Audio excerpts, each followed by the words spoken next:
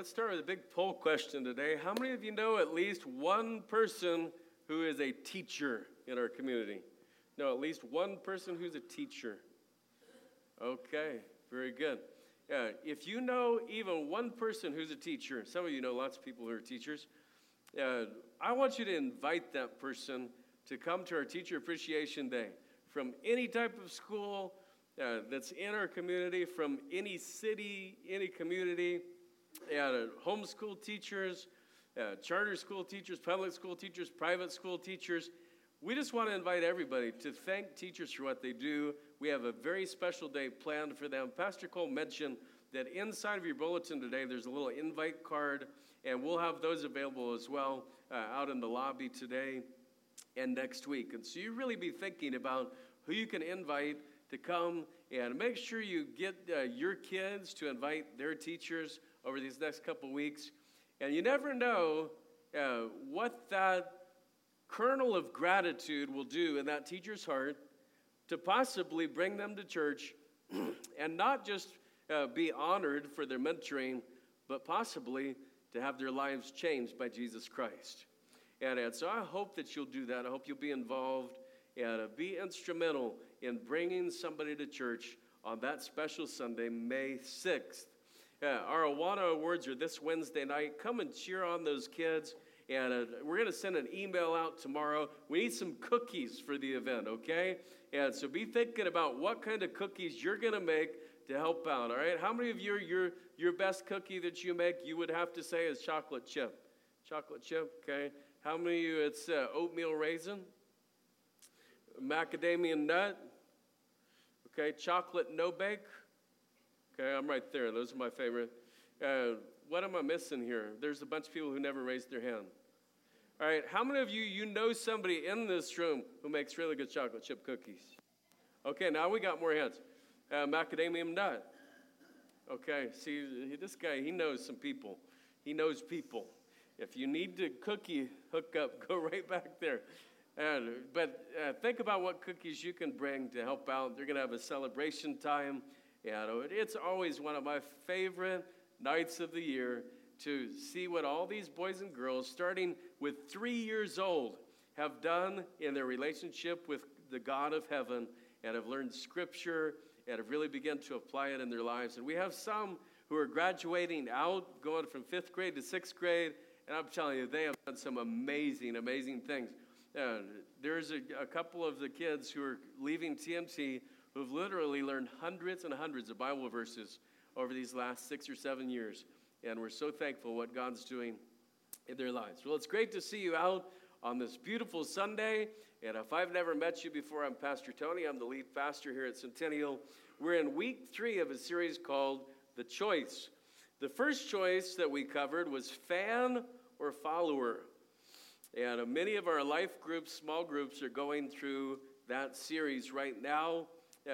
Not a fan and really enjoying it. Last week we looked at my strength or his strength. And this morning we're going to talk about fear or faith. And our passage for today is in Luke chapter 8. Luke chapter 8. So if you have your Bible or your tablet or your phone or your scroll, just depending on which group you're in, okay? Turn over there. Luke chapter 8. And Jesus had been explaining some things to his disciples, and now they were in a ship. And actually, Mark indicates that it was the evening.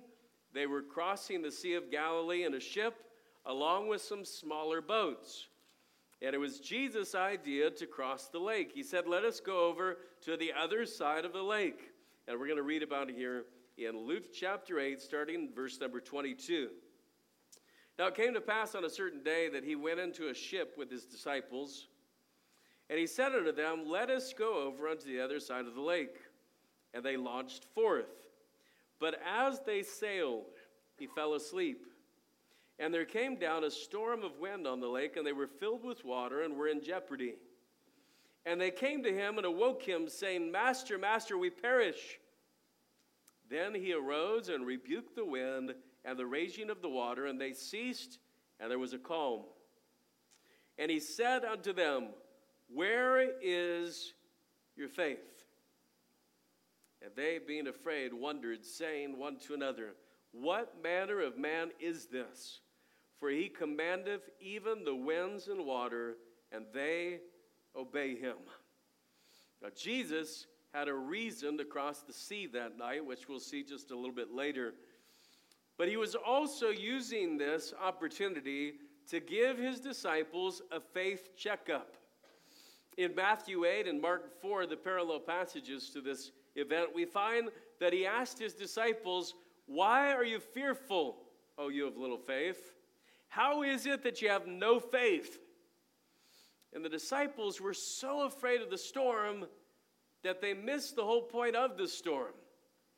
You know, sometimes we're pleading with God to stop our circumstances or to change our situation when God actually has a purpose in the storm. And I want to move with you through the process of faith here this morning. You might remember that faith, as it's defined in Hebrews in the Bible, is the substance of things hoped for, the evidence of things not seen. And let's get started with the simplicity of saving faith. That's the first part of our message today. The notes are provided in your bulletin if you'd like to follow along with us. The simplicity of saving faith. You know, believing that the sacrifice of Jesus is the only possible payment for sins is only the beginning of the faith journey. Saving faith is a spiritual miracle that changes everything in your life. But in the age in which we live in 2018, I have to confess to you that I don't think that saving faith is really a huge intellectual leap. Okay, after all, we have the evidence of God's word. We have archaeological evidence of God's word. We have historical evidence of God's word. We have scientific evidence of God's word. We have the eyewitness testimony of those who saw a risen Jesus after the crucifixion. And we can look back at the gospel and understand its significance. If you want to talk about some extreme faith, how about Abraham, who left everything he had ever known at the age of 75 years old to go to a country where he had never been, all because of the obedience of faith. He didn't have one written word of Scripture to go on. How about Noah, who worked on the ark for almost 100 years, when everything screamed how insane it was to do so? But he believed what God had shown him. You know, it required a great deal of faith from Moses to forsake Egypt and lead the children of Israel across the Red Sea. David needed some extreme faith to face down Goliath with a sling and a stone. And Hebrews 11 says that these Old Testament saints all died in faith, not having received the promise. They never got to see the promise of Messiah come true. They looked ahead through faith, and we have only to look back through faith. And I think many of you understand that looking back at something is a totally different perspective than looking ahead to it. Right? There are things in your life that you've planned for and you prepared for, and you're excited about. And then it took place, the event happened, or the situation happened, or whatever it was. And then when you looked back at it, you saw it in a totally different light. Because they say that hindsight is 20/20. Right? I said that like Barbara Walters, right? 20/20. Some of you are old enough to know what I'm talking about. 20/20. They changed that. It became some other news show after that. How many know 20/20? Okay. All right. Is it on YouTube? You can find that one. You have any know who Barbara Walters is? Okay. All right. I never know quite where I'm at with this, so I'm trying to figure it out. But you know, the Old Testament saints, they had some extraordinary faith. The future is full of unknowns, and that's why their faith is so remarkable to consider. New Testament faith is still important It's still needed. It's still necessary. It's still a miracle, but we look back at the death, burial, and resurrection of Jesus. We look back at the gift of eternal life because God so loved the world that he gave his only Son. Saving faith is the foundation of the faith journey, and it holds amazing simplicity. You know, many of the people who reject Christ, especially in America in 2018, they really almost have to do it on purpose, right? They have to, in their hearts, think, I refuse to trust in Jesus. I don't want God in my life. You say, Pastor, you don't understand. We live in a postmodern age, and yes, we do. And yes, there are many worldviews that try to divert people from the truth. But I tell you this, when you walk outside and you see the design of this universe, you immediately understand inside your conscience that there has to be a designer. Your soul wants to know who that designer is. That's all intuitive. That's built into you. People from tribes all over the world know that there has to be a designer or a great spirit or a God or whatever title they give. But they go about finding him in many different ways. The Bible says that there's only one way to God, and his name is Jesus Christ. Neither is there salvation in any other. For there is none other name under heaven given among men whereby we must be saved. Knowing God is intuitive. It's built into the human soul. But believing in Jesus has to come through a witness. How shall they call on him in whom they have not believed? And how shall they believe in him of whom they have not heard? And how shall they hear without a preacher? And what I'm saying is this. Old Testament people of faith had to look ahead to something that could only be known through hope. And people today can hear the story of what Jesus has already done on our behalf. That is the simplicity of saving faith. Right now we're praying for our daughter Sophie to understand salvation. Yeah, she just turned 5. And we need God to work a serious miracle in that girl's heart very soon because life's getting tough. But you know, we don't want to push it and we want to make sure she understands. But think of this. Salvation in Jesus Christ is so simple that a 5 or 6-year-old human being can fully understand what he's done. That's the simplicity of saving faith. Many of you in this room trusted Jesus Christ when you were 6, 7, 8 years old, maybe 10 or 12 years old. And it's so simple. And sometimes we educate ourselves out of the simplicity in Christ. And we become so knowledgeable that we knowledge ourselves straight to hell. And Scripture tells us that that's exactly what happens. That we try to get so many teachers and so much learning that we forget how simple the story of Jesus really is. And so there's saving faith. But then we see the assurance of secure faith. The assurance of secure faith. You know, some very sincere people that I know are constantly worried about losing their salvation.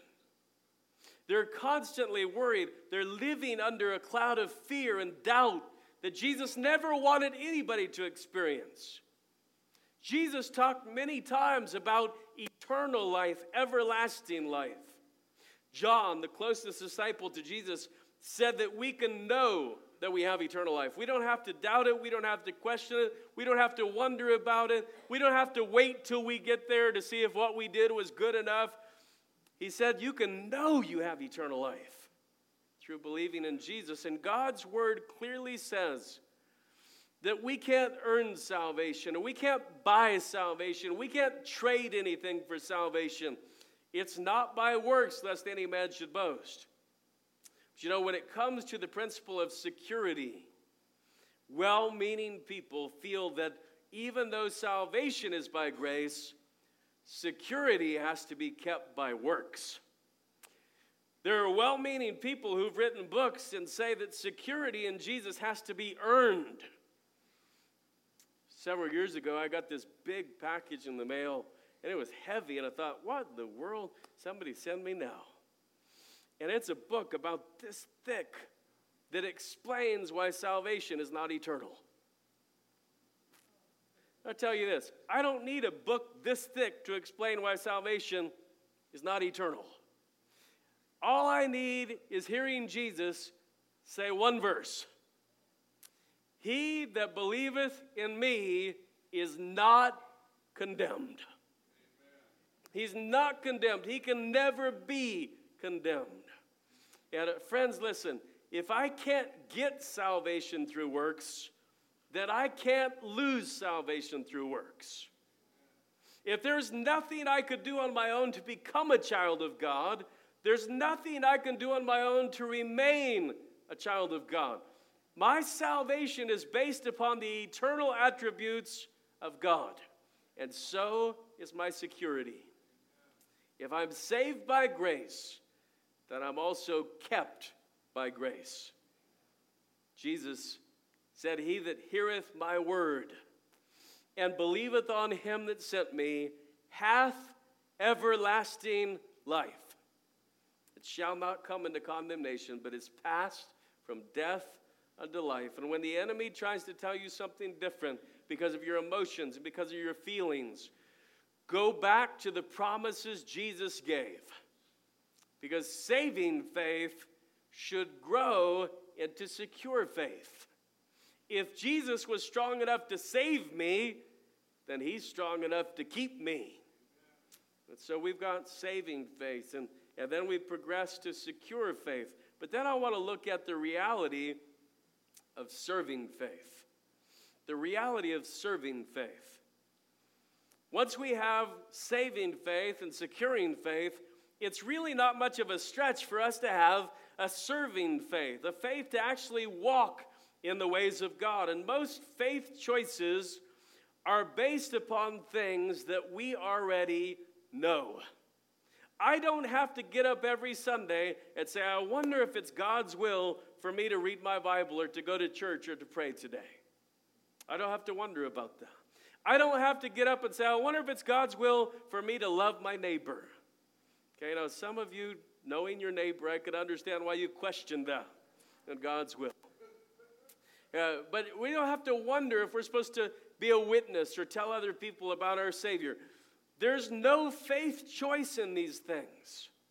Okay, these aren't faith choices. These are obedience choices.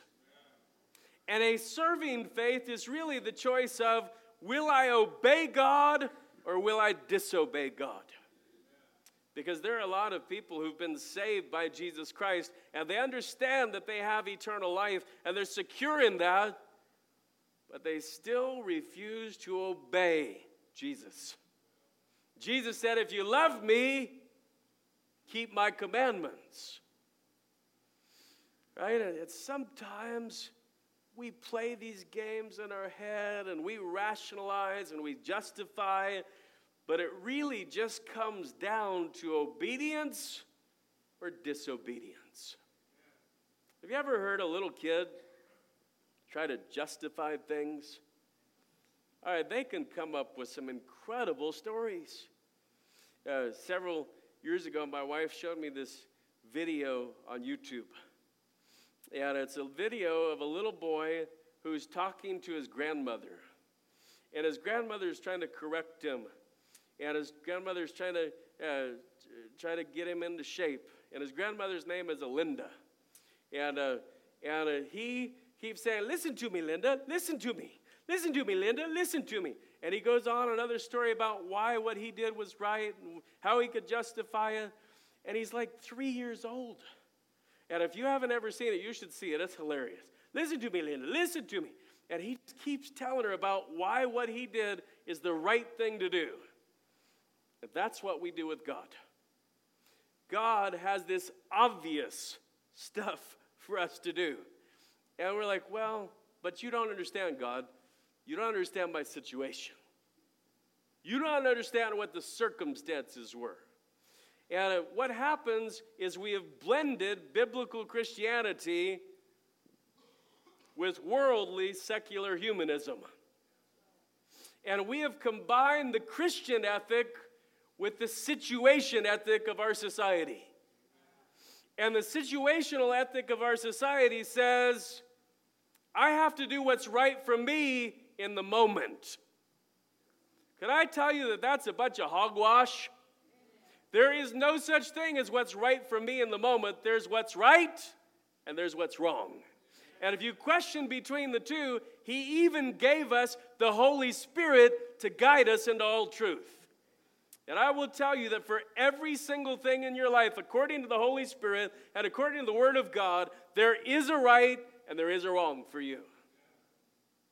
And you say, Pastor, you said that there's good and there's bad and there's best. Exactly. The Holy Spirit is the one who guides you to what's best in your life. And what's best in your life is what's right for you to do. The Holy Spirit of God never disagrees with the Word of God. And when we know what we're supposed to do and we don't do it, James 4 says we're sinning against God. If you're in God's Word and you're under normal preaching, you know what's right and wrong. And the choice is whether or not you'll do it. It's not a knowing issue, it's a doing issue. There are times when we still aren't sure, and as I said, that's why God gives us the Holy Spirit. Serving faith helps us to step out and actually live the Word of God that we claim to believe.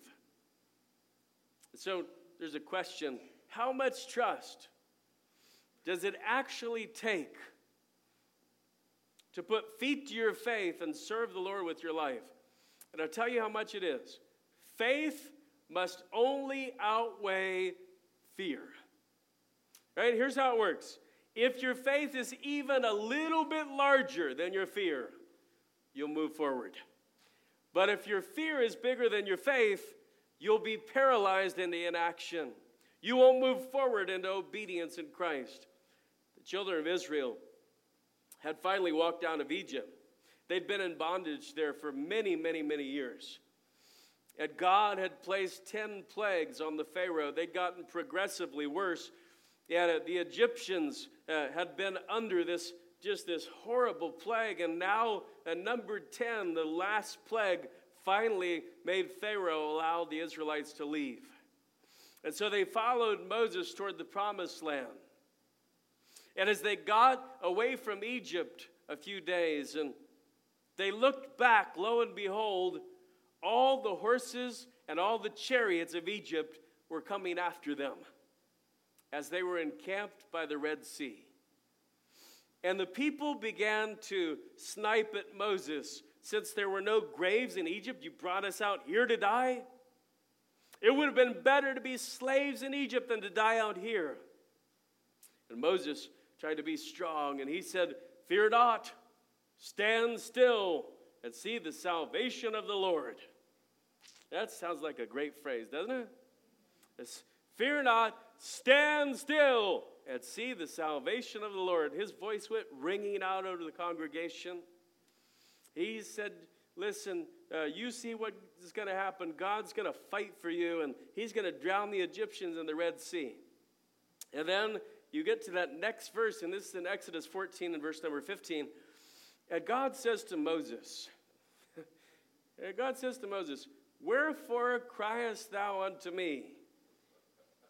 Speak unto the children of Israel that they go forward. God says to Moses, what are you talking about this stand still stuff?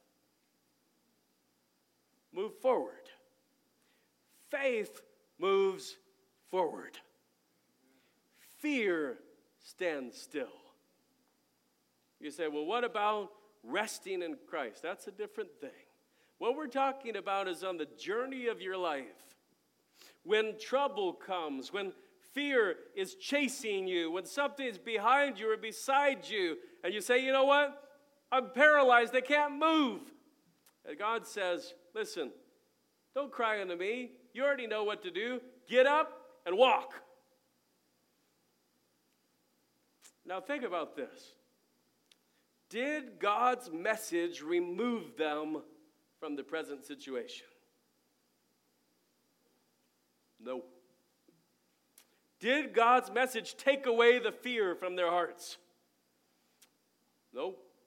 But when Moses touched his walking stick on the Red Sea, and it parted to make a path of dry ground, they did walk across. Why'd they walk across? Because they had a little more faith than they had fear. And if you want to serve God, it's never promised that you won't be afraid. It's never promised that you won't go through problems, or that you'll understand everything, or that you'll always like everything that goes on. But it is promised that if you walk by faith, Jesus will be with you. He will uphold you. He will bring his presence into the storm. And that brings us to this last part, the outlook of stormy faith. So we understand there's saving faith. There's a secure faith. There's a serving faith, to walk forward, to obey what God's told us. But then we have the stormy faith. And faith in the storm is the greatest test of our Christianity.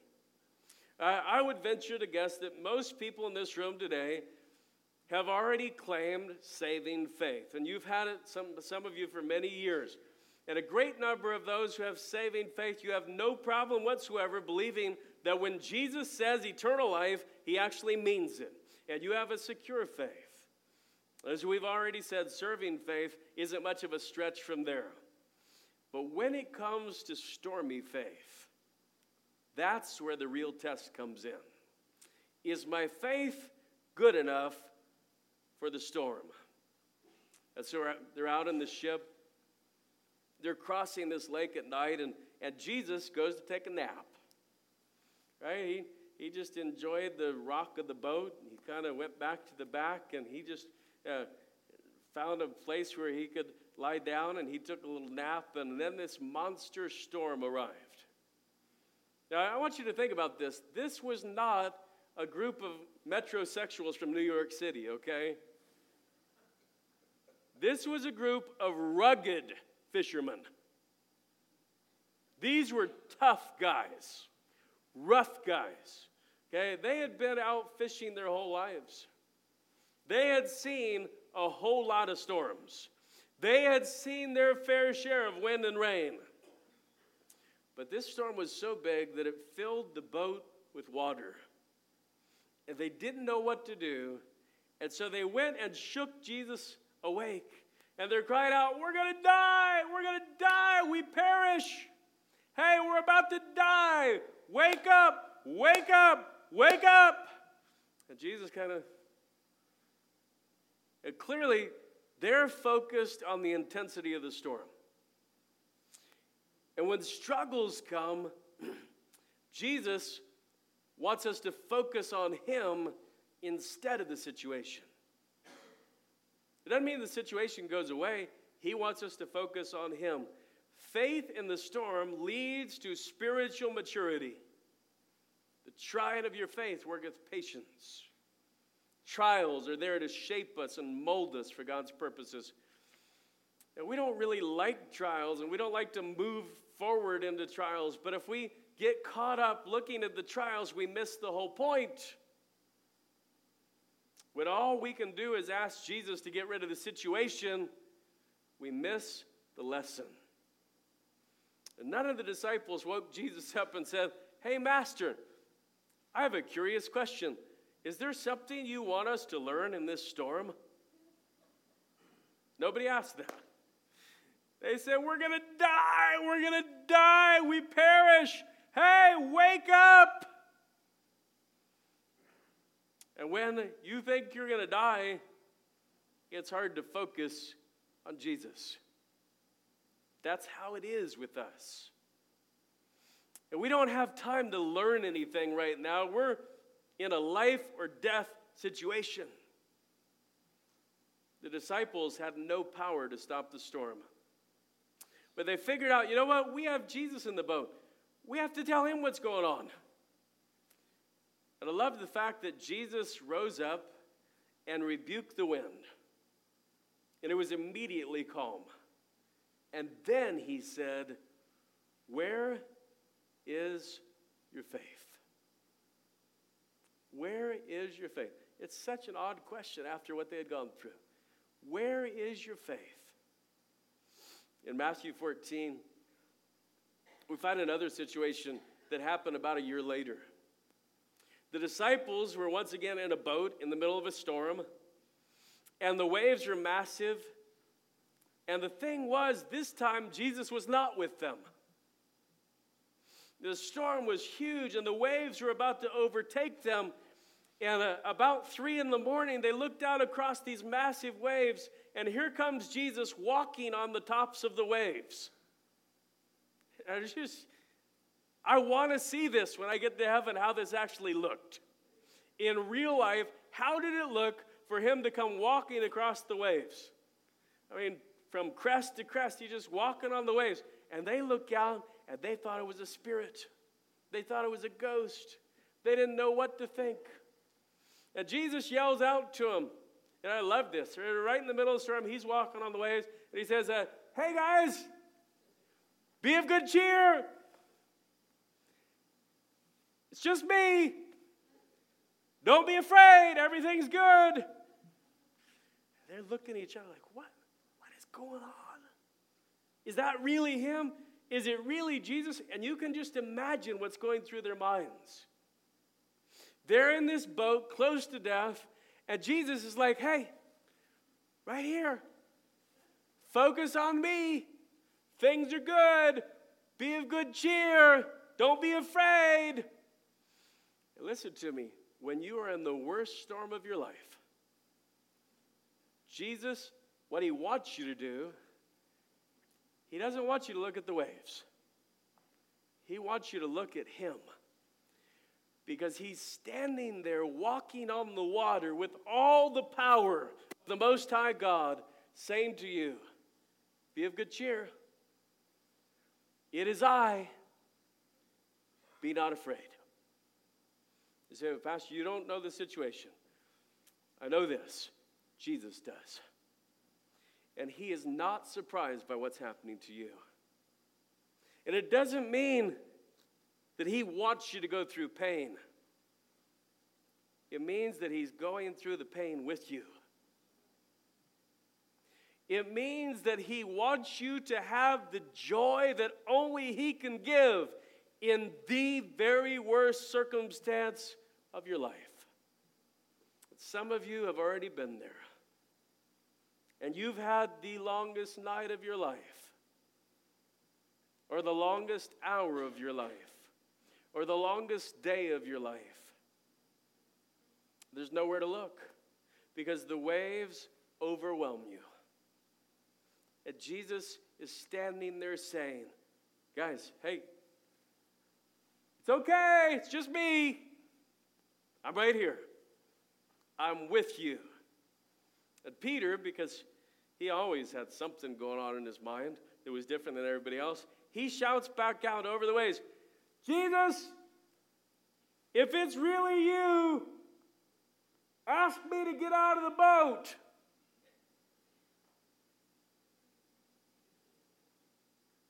Now, Peter was never accused of having the highest IQ in the disciple group, okay? He's never accused of this. Accused of many things, but not that. Jesus, hey, if it's really you, ask me to come out on the water with you. I love Jesus' answer. Jesus didn't say, you know what, Peter, if you really want to do that, that's a great idea. He didn't say, hey, Peter, maybe you shouldn't do it right now because there's a big storm going on. I don't know if you saw that. He said, come. That's all he said. One word, come. And so Peter, the waves are pitching and tossing. The lake is crazy. It's the worst storm they've ever been in. And he crawls over the edge of the boat. It steps down on the water. And starts walking. Peter, walking on top of the water. And he walks toward the water and he's looking at Jesus. And Jesus says, come on. You're doing great. Good to see you. Way to go. And then Peter realized, what he had done. Now, some of you have had a get out of the boat moment before, because you stepped out of in something in faith bigger than you've ever done before. You said, I've committed to go on this mission trip, or I've committed to serve in this ministry, or I've committed to give toward a certain project.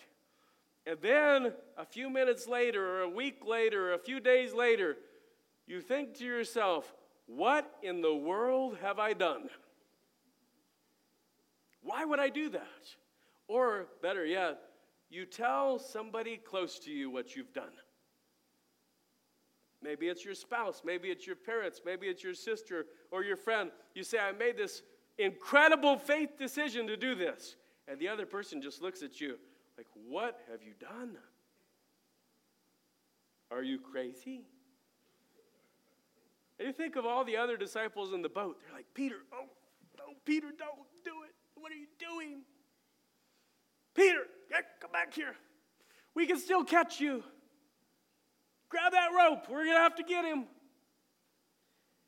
You know, when you really step out in faith, there are very, very few people who even begin to understand what you've done.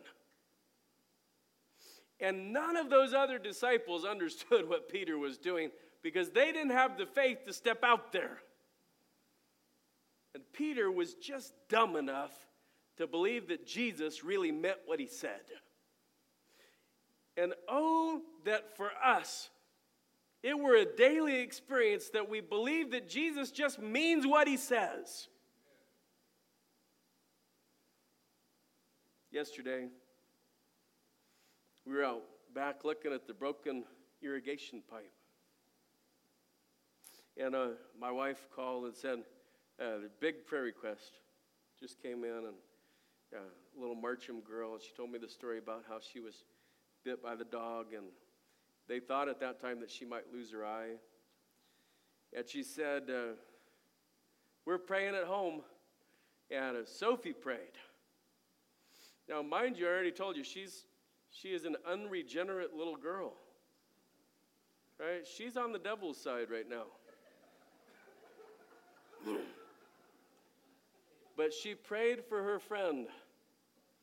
And when she prayed for Mary Grace, she just prayed like a child, believing that God can really fix her friend. And what I hate is that we become these spiritual adults who have all of the Christian life figured out, and we sit our rumps in the boat while the people with childlike faith get out and walk toward Jesus.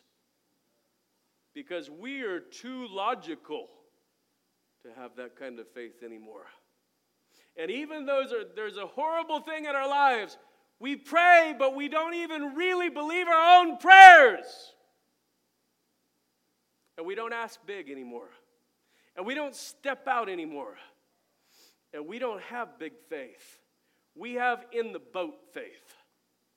Jesus, you come to me and change the situation. I'm not going to you.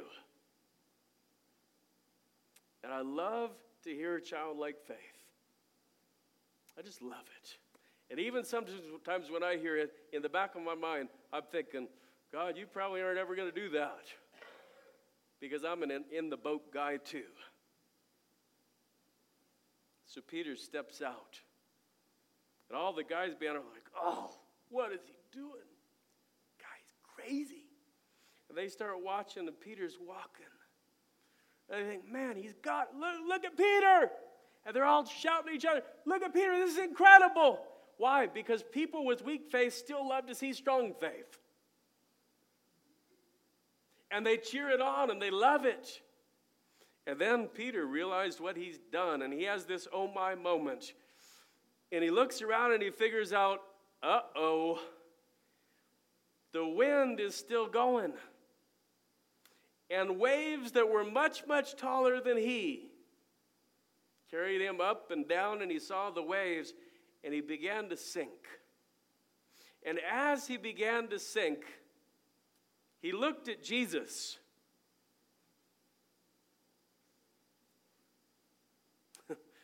and he began to drop out of sight, Jesus grabbed his hand. And he said, Peter, why'd you doubt? Why'd you doubt? As we finish today, I want to help you with something in your life. If you've ever stepped out big for God and then sunk out of sight, it's because you doubted after the fact what your faith had already decided. You doubted your decision after the fact. And you began to beat yourself up. And I want you to know, even in the storms, we have a choice. Our choice is fear or faith. As we finish today, here's our big truth. Fear toward one thing often reflects faith in another. But there's always a choice. And our fears reveal our faith. You know, if we're afraid of what people think of us, it's evident that our faith is grounded in humanity. If we're afraid to commit to ministry or to giving, it's evident that our faith is resting in ourselves. If we're afraid of leaving outcomes up to God, it's evident that we think we can control outcomes ourselves. And our fears reveal our faith. We all have fears. One of my favorite stories from the early church takes place in Acts chapter 4. The group of believers had been testifying about Jesus throughout the city of Jerusalem. And the ruling council, called the Sanhedrin, called them in for a hearing. And they told them, don't you talk about this Jesus anymore. Don't even mention his name. Don't teach anymore in his name. And they threatened them, sent them away. Well, the believers gathered together to have a prayer meeting. And that prayer meeting is significant for what they didn't pray for. When they got together that night, they didn't pray for God to take away the opposition. They didn't. They didn't pray for God to take away the threats. They said, God, you made everything. You're sovereign. You aren't surprised by what's happening to us. You know they've threatened us. And here's a quote from Acts 4:29. Here's what they said. Grant unto thy servants that with all boldness they may speak thy word. They didn't say, God, take us out of the storm. They said, God, help us to shine as lights in the storm. That is impressive faith, because certainly they were afraid. It was going to get worse from there. And yet they moved forward by faith. And today's faith challenge is this: storms are never an accident. They're never an accident. God always has a purpose for them. And if you wonder, well, why did Jesus want to cross the sea at night anyway? Because Jesus had an appointment to make. Jesus had an appointment with a maniac who was possessed by demons.